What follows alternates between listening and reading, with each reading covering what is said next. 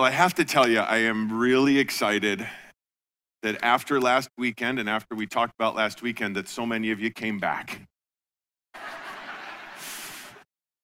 That means that you were praying and that God has been hopefully laying on your heart and stirring inside of you. And if you weren't here last weekend, I would encourage you to go back and listen to the message. It's online. You can watch it, the video, or listen to it, the audio version of it. Just because, as I mentioned last week, we're taking a little break from our verse-by-verse study through the Word of God for 3 weeks. And I want to share with you guys something that God's really been laying on my heart. Again, that we're not in Surprise, Arizona by accident, and what has happened in Surprise, Arizona over the last 20 years, this explosion of people moving here, isn't an accident either. And God desires that all men come to repentance, all come to know Him. And there's so many people around us that don't know Him, that are going through life just blindly following what the world has in front of them. And I believe that God has uniquely placed us here because He wants to do a work here. But bottom line, and this is the question I posed last week, if not us, then who? But if He's going to use us, we need to understand how that's going to work and what that's going to look like. So we're looking at the parable of the Good Samaritan together. So if you turn with me again to Luke chapter 10.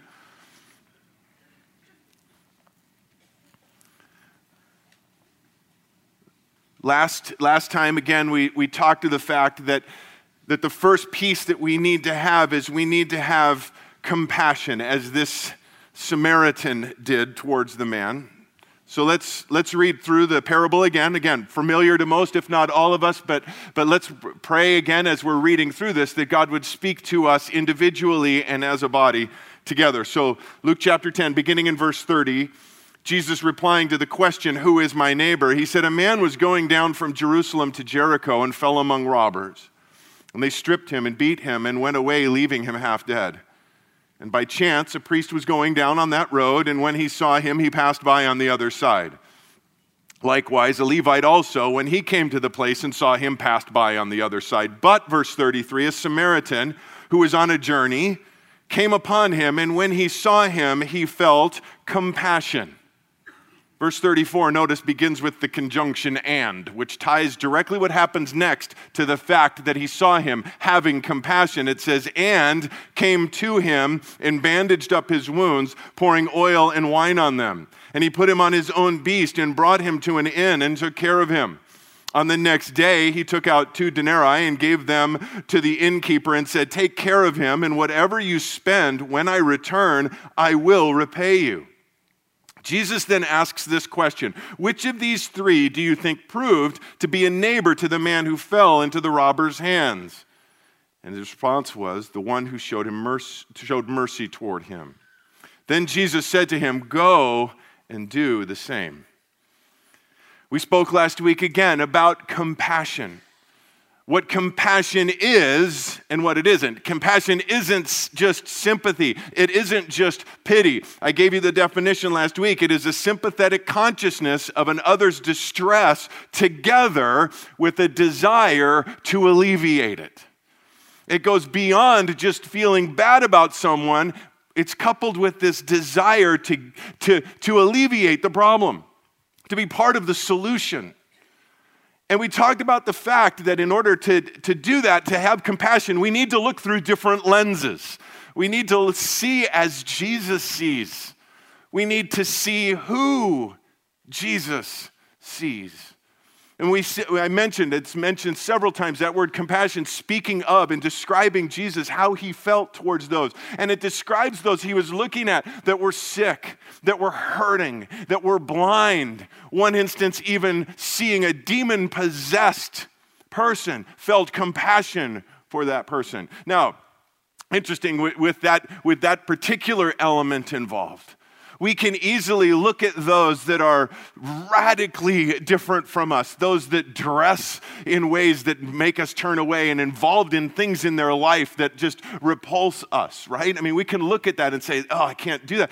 And we might even have people like that in our extended family. And what do we refer to them as? The black sheep of the family, right? But let me just remind you, some of the Lord just laid on my heart as I was going through this again, preparing this week. Black sheep are still sheep. And they need a shepherd. And so we have to be careful as we're looking through the lens of compassion, seeing who Jesus sees, how Jesus sees. Again, we talked to that last week. He saw them with compassion because he realized their deep underlying condition, way beyond the surface stuff. The fact was they were sheep without a shepherd. But I want to take this a step further today, moving from compassion to passion. It's interesting when we look at the definition of passion in the dictionary, it says an intense, driving, or overmastering conviction. That takes this compassion, this desire to alleviate it, and an overmastering conviction is a move or a call to action. It is stepping into the situation with them. It's interesting, the second definition of passion in the dictionary, describes Jesus' suffering and death. It is so closely linked with the word that it's even a definition in the dictionary. His suffering and death on our behalf. And again, as I mentioned, he's the perfect example of compassion. He's also the perfect example of passion, who stepped into the situation with us, even taking our sin upon himself to the cross. And we see this man now, this Samaritan in our story, he felt compassion, but notice it says, and came to him. He got involved in the situation. He came alongside him, bandaging him up, pouring oil and wine on his wounds. As we continue our look now, transitioning from compassion to passion, how we get involved in this, I want to look at another very familiar story to most, if not all of us. So if you turn in your Bibles now to Matthew chapter 14. Matthew chapter 14. And beginning in verse 13, we're going to look at a story, again, familiar to most, if not all of us. Interesting little side note on this particular story we're going to look at. It's the feeding of the 5,000. It is the only miracle other than the resurrection of Jesus that is recorded in all four of the Gospels. Significant. And let's take a look at it together. Let's start now in verse 13. Now, when Jesus heard about John, he withdrew from there in a boat to a secluded place by himself. John referenced here is John the Baptist. He's been executed. Jesus now hears the news. He feeling sorrow for that and a desire to just get away by himself, to spend some time there reflecting. When the people heard this, they followed him on foot from the cities. And when he went ashore, he saw a large crowd and felt compassion for them and healed their sick. I want to stop there for just a moment before we get too further into this. Notice again, Jesus was trying to get away. He needed some time to heal, to reflect. Again, a good friend, John the Baptist, has been executed. He receives this. He's busy. He's been doing a lot of stuff just to get a pullback, a little R&R time, if you would, maybe. And here, as soon as he lands, he sees all these people, and notice his response again, his reaction, felt compassion for them. Philippians chapter 2 says this, beginning in verse 3, do nothing from selfishness or empty conceit, but with humility of mind, regard one another as more important than yourself. Goes on, Paul in Philippians there, again, Jesus is our perfect example of that, who didn't regard equality with God something to be grasped, but emptied himself, becoming the form of a bondservant, becoming one of us. Well, we see here that he sees the large crowd, he sees this, he feels compassion for them and healed their sick. Verse 15, when it was evening, the disciples came to him and said, this place is desolate and the hour is already late. So send the crowds away, and they may go into the villages and buy food for themselves. But Jesus said to them, they do not need to go away. You give them something to eat. They said to him, we have here only 5 loaves and 2 fish. And he said, bring them here to me.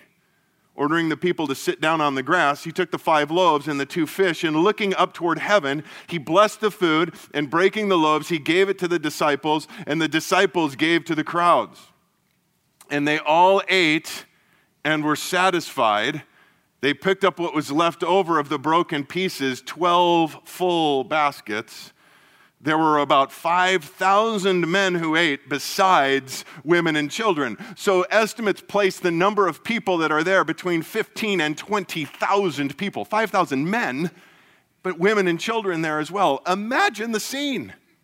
15 to 20,000 people coming because they know Jesus is there, and Jesus has been healing them and ministering throughout this group of people, and it's getting late in the day, and no doubt they've, again, come from a longer way, and they're hungry, and people may be talking about this, and the disciples hear about it, and notice their initial response. There is a concern there. I mean, we can dismiss what the disciples said just because we know how the story plays out, but don't forget the disciples didn't know how the story was going to play out.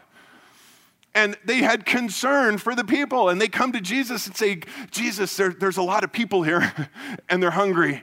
So before the stores close in town, why don't you send them away so they can get there and get some food? I mean, there's some genuine concern there. But guys, again, we're talking about going past just genuine concern to compassion, a desire to alleviate the problem and get involved in the solution. And Jesus says, they don't need to go anywhere. You feed them. Now, just a little, to stick something in here between verses 16 and 17, I mentioned that this is recorded in all 4 Gospels. And John and Mark give us a little bit of additional information to fit in here. I'll just read it to you. If you're a note taker, it's John 6, verses 5 through 9. And you don't need to turn there. I'll just read it. It says, therefore, Jesus, lifting up his eyes and seeing that a large crowd was coming to him, said to Philip, where are we to buy bread so that these may eat? This he was saying to test him, for he himself knew what he was intending to do. Philip answered him, 200 denarii worth of bread is not sufficient for them, for everyone to receive a little. Now, Mark, verse 638 says this. Jesus at that time said, how many loaves do you have? Go look. Picking back up in John, one of his disciples, Andrew, Simon Peter's brother, said to him, there is a lad here, a little boy, who has 5 barley loaves and 2 fish, but what are these for so many people? Now it's interesting, and I want to jump in there a little bit. It says that Jesus asked these questions to test, to kind of float it out there to see what the response would be. And it says he knew what he intended to do. And that's a really poor translation of the word that is there. What he intended to do makes it sound like it was still kind of a question as to whether it was going to go down or not.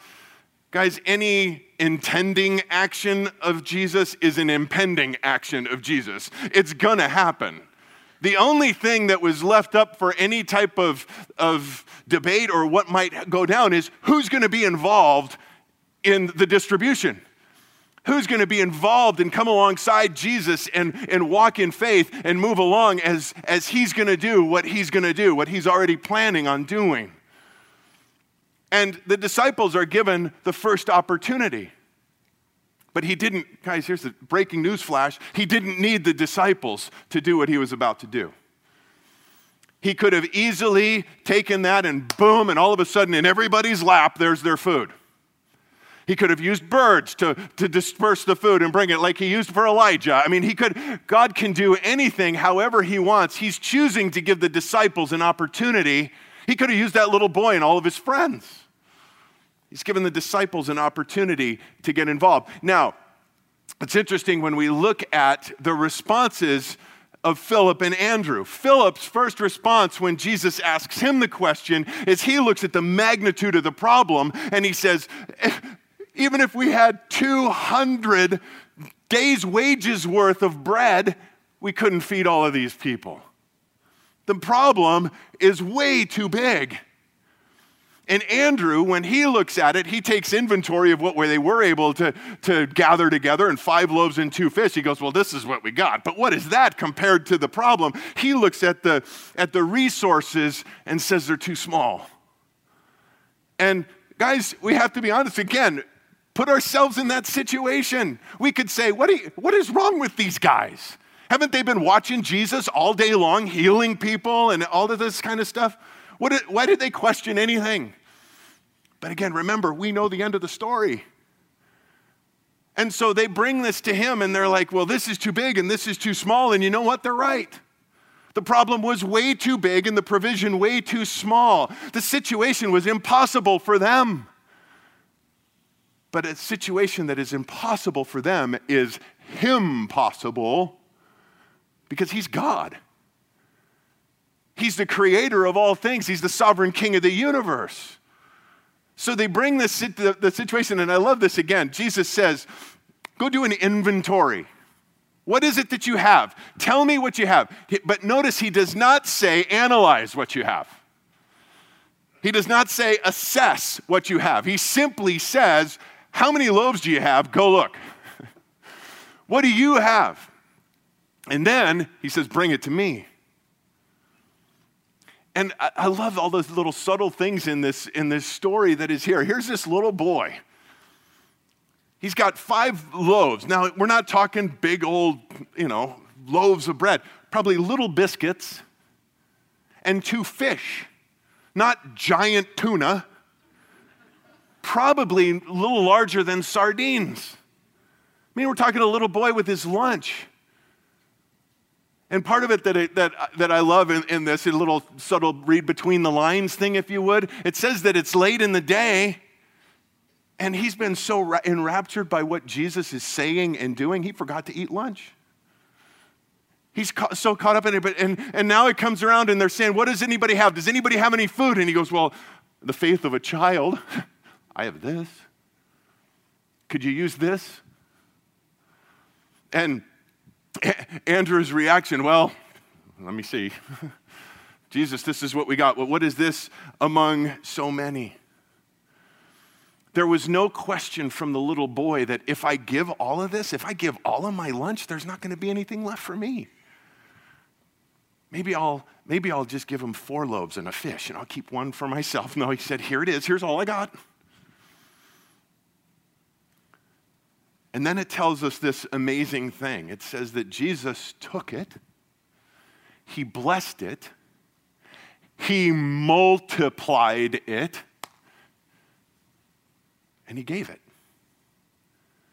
And then he uses again the disciples in the distribution process. And I again, let's just put yourself in the situation. Just imagine this as it's playing out. Jesus didn't create a huge mountain of food and then said, all right, everybody, create 2 lines and you just come on in and buffet style. No, it says he had them sit down in groups of 50. We're told in another gospel, sit down in groups of 50, very organized setup. And then the 12 disciples, he said he just kept on giving it to them, and they would take it, give it to where they were directed, go back and get more. Come back empty-handed, get some more, take it out, deliver it. Can you imagine the eye contact as they're walking by each other? Can you believe this?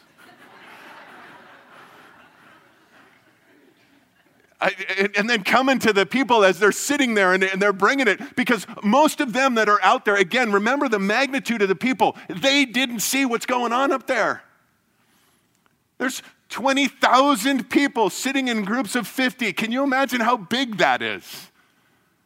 So they don't see what's happening. They're just getting the provision and they're like, oh, hey, thanks. And the disciples got to be going, oh, you have no idea. But this isn't me. This is from Jesus. But I'll take your thanks back to him. Here you go. And going back. And guys, maybe if some of you are already connecting the dots, but guys, this is exactly what I'm talking about. There is huge need around us, way bigger need than we even have any idea of. It's all over. There's hunger for the truth everywhere. And if we're simply willing, because like I said, God, I believe God already has an impending plan to reach our community. The question is, are we going to be the ones that he's going to use? Or are we going to just gather together in our own little group of 50? Or are we going to say, you know what? Here we go. Because he can use us and he will use us. But if we choose to say, you know what, we're going to sit this one out, he'll use somebody else. And we can just be like Philip and Andrew. We can look at the enormity of the problem that's out there, and guys, it's huge. Like I mentioned, there's 125,000 people that live here, and 60% of them have nothing to do with any kind of church or anything like that. That's an enormous problem. And we can look at our resources and we could say it's too small.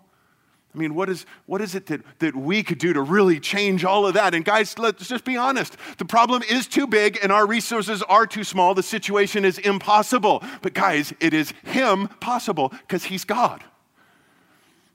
It's not us that's going to be doing it. It's going to be him doing it through us. But then just like them, we need to say, all right, take an inventory. What do I have? What is it that I have that if I put it in Jesus' hands, he can do things with? And we could be just like that little boy and say, well, it's not very much. But guys, look, the Bible is full of stories, and I could spend a long time going through this, but look at what God did with one young man and a slingshot and 5 stones. He said, I don't have much, but I got a slingshot. What he did with one man and a staff, as God looked on the children of Israel, had compassion for them, uses Moses to take them out. They come to the Red Sea. Impossible situation. Hold it out. And what God did with that, all I got is a stick in my hand. What is it that we have that we could just say, all right, God, here it is. And if we're willing to do that, whatever it is that we have, whatever talent, whatever ability, whatever it is, whatever resources that he's given to us, we say, all right, here it is. And then he takes that, and then he blesses that, and then he multiplies that, and then uses us to distribute that and to pass it out, again, for him to get the glory. Ephesians 3:20 says this, now to him who is able to do far more abundantly beyond all that we ask or think, according to the power that works within us. I love that verse because it says far more abundantly beyond. I mean, he's using all of these words to describe, guys, here's where we put the ceiling. And it's far more abundantly beyond that what we could ask or think. I don't know about you, but I can ask a lot. I can think really big, but nowhere near as big as God can. Can you just imagine if God does this work and he involves us? I would just love on Sundays to be coming back in and we're getting together and we're like, can you believe this? Can you believe what God is doing? And as we're sharing and talking with other people, they're like, they don't know what's going on, but they're like, wow, thank you. And we could be like them and say, hey, you know what? This is all God. Matthew 5:16, let your light shine before men in such a way that they may see your good works and glorify your Father in heaven. They see what we're doing, but he gets all the glory because it's really, truly him that is doing it. He's just letting us be in on what he's already planning on doing. Again, he didn't have to use the disciples. He could have used birds. He could have used whatever. He chose to use them. Guys, he doesn't have to use us. But that's how he does it. And you can jot this down. You can read it through yourself. We don't have time to go through it and break it down too much. But Matthew 25, Jesus tells another parable, and it's the parable of the talents.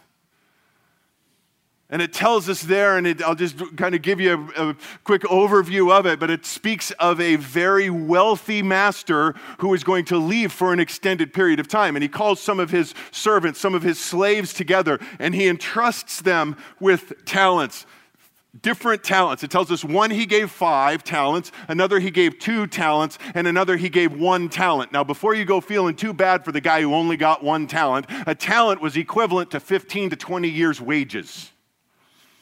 So even 1 talent is a significant thing.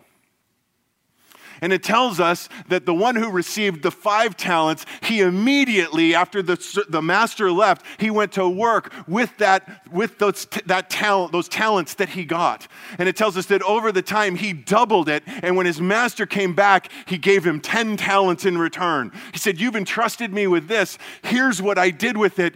And it gives it all back to him. And the master says, "Well done, good and faithful servant. Enter into the joy of your master." The same with the one who had 2. He went out immediately and he started using it and started using it and 2 more. And so he brings back 4 to the master. And again, same response. "Well done, good and faithful servant. Enter into the joy of your master." Now, the one who received 1, it tells us that he said, "You know what, I know that you're a harsh master and all of these types of things, so I was afraid that if I messed this whole thing up, you'd be really, really mad." I'm paraphrasing. "So I buried it. Here's your talent back." And the master says, "You wicked and lazy slave." He takes the talent from him, gives it to the one who had 5 and now 10. And guys, in that, and again, there's all sorts of different things we can draw from that, but specifically here, guys, if you are a born-again believer here in this room, God has given you a talent. He's given you a gift. He's given you something that he has entrusted you with. And you have a choice as to what you're going to do with it. Are you going to invest it? Are you going to use it for his kingdom purposes and trust it, giving it back again to him and saying, "All right, God, you use this. You use me in this.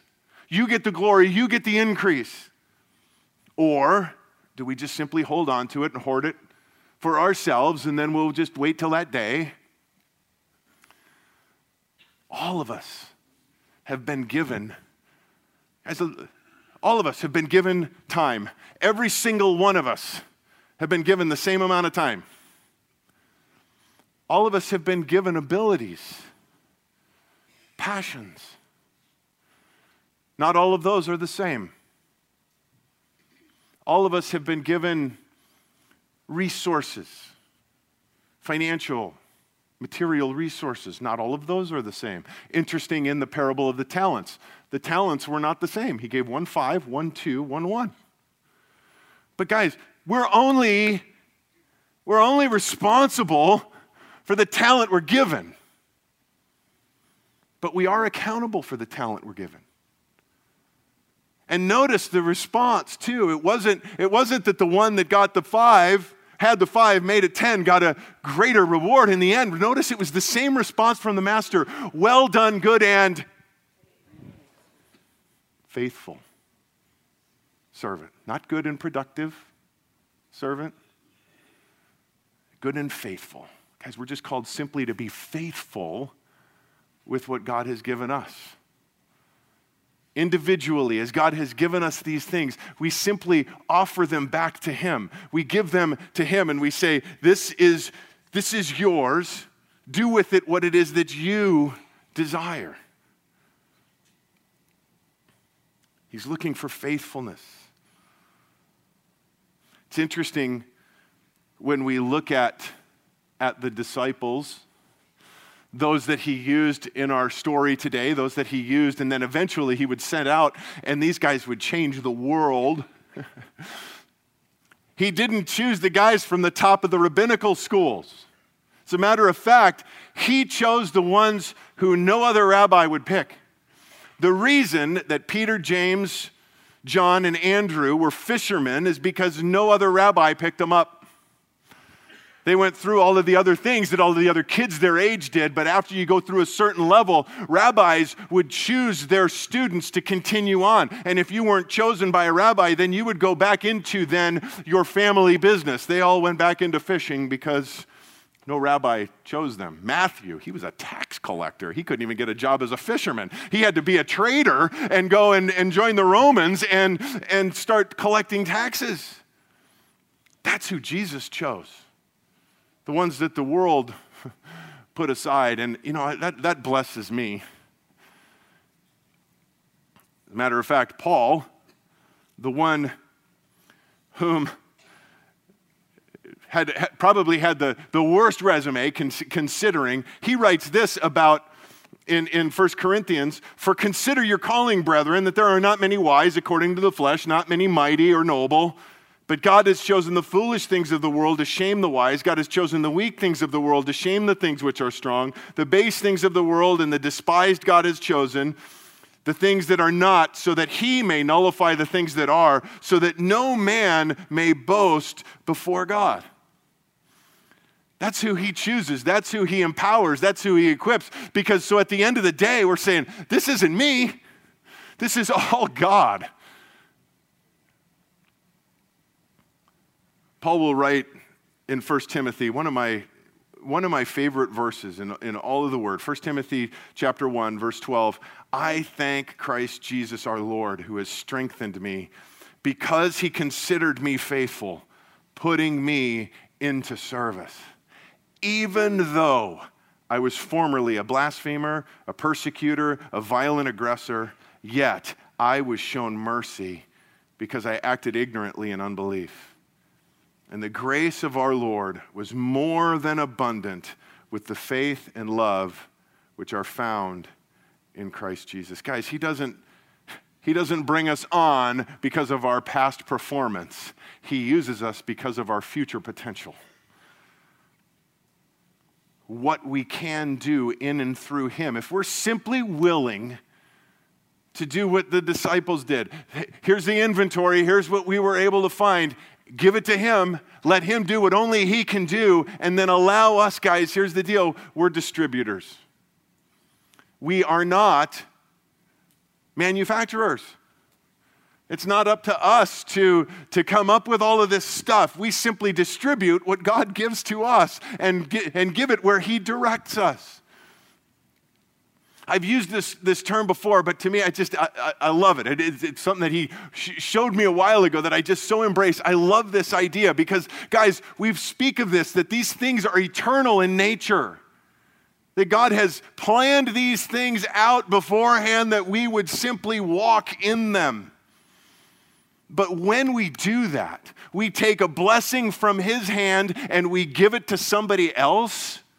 We're simply a broker in the transaction. Guys, we're blessing brokers.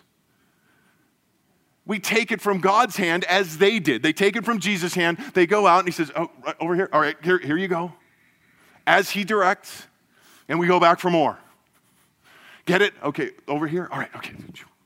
Go back for more. We're blessing brokers. And guys, the commission is awesome.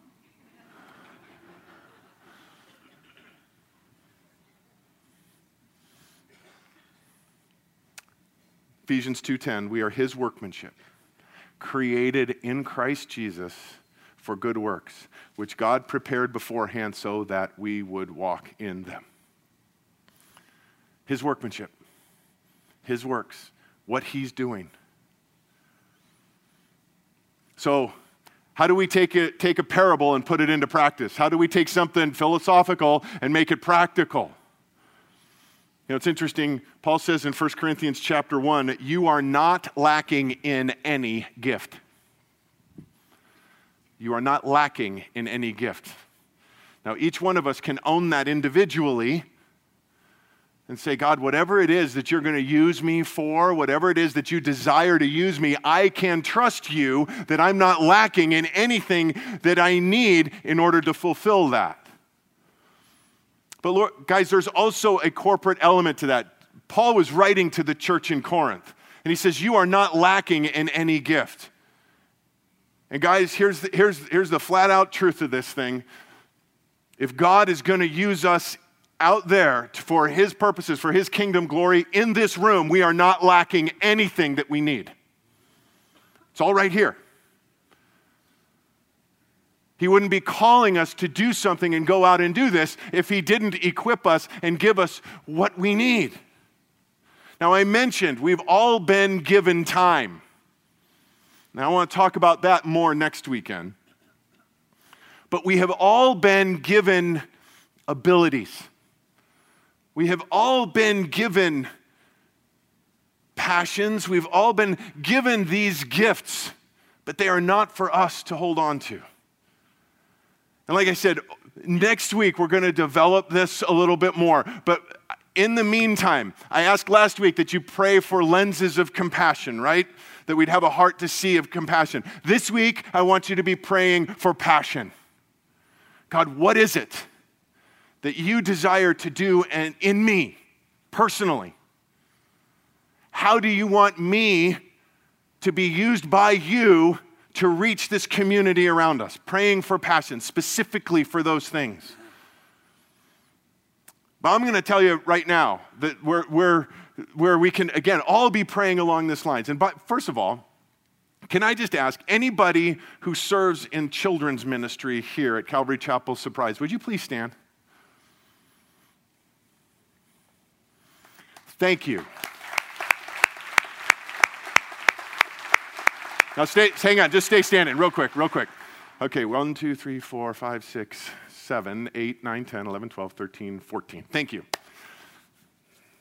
Guys, we have over 350 children that come here on an average weekend. 14 of you just stood up. Now, any poking, any feeling right now is purely convictional.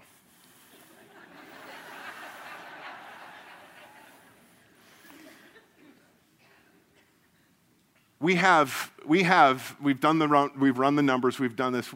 Our children's ministry, we have a lot that help out in different areas. 34 people serve regularly in our children's ministry. 34. On any given weekend, we have about half of the volunteers that we would really desire to have to do everything that we want to do in children's ministry. You want to talk about a way that we can reach our community? When families bring their kids, we can love on those kids. I'm not asking for teachers. We got teachers taken care of. I'm just asking for people to love kids. How many of you are grandparents? Okay. How many of you, hang on, how many of you love your grandkids? Okay, I won't make you keep your hands up, but how many of you could love somebody else's grandkids? Once a month? That's a way we can reach our community. Because I'll tell you what, the impact that Awana kids have on their families, the impact that our after-school program has on families, when they accept the Lord, they go home, they're reciting Bible verses, mommy, listen to what I learned. You're telling me she's not listening? Telling me the gospel isn't getting into homes through kids? And guys, if we simply love on the kids and teach them about Jesus, I've said this before, and there is no excuse. And again, if this is making you feel guilty, good. There is no excuse that we should not have a waiting list to serve in children's ministry. So, pray about that. There's an online application. We do a background check. And again, we're not looking for teachers. We're just looking for people to love kids. That's it. So, this week, pray for passion. I'm excited for what God wants to do, guys. But again, we're having this is a family decision. So compassion, continue to pray for that heart. But pray for passion. God, what is it specifically that you want me to do? Personally, individually. Would you please stand with me? Let's pray.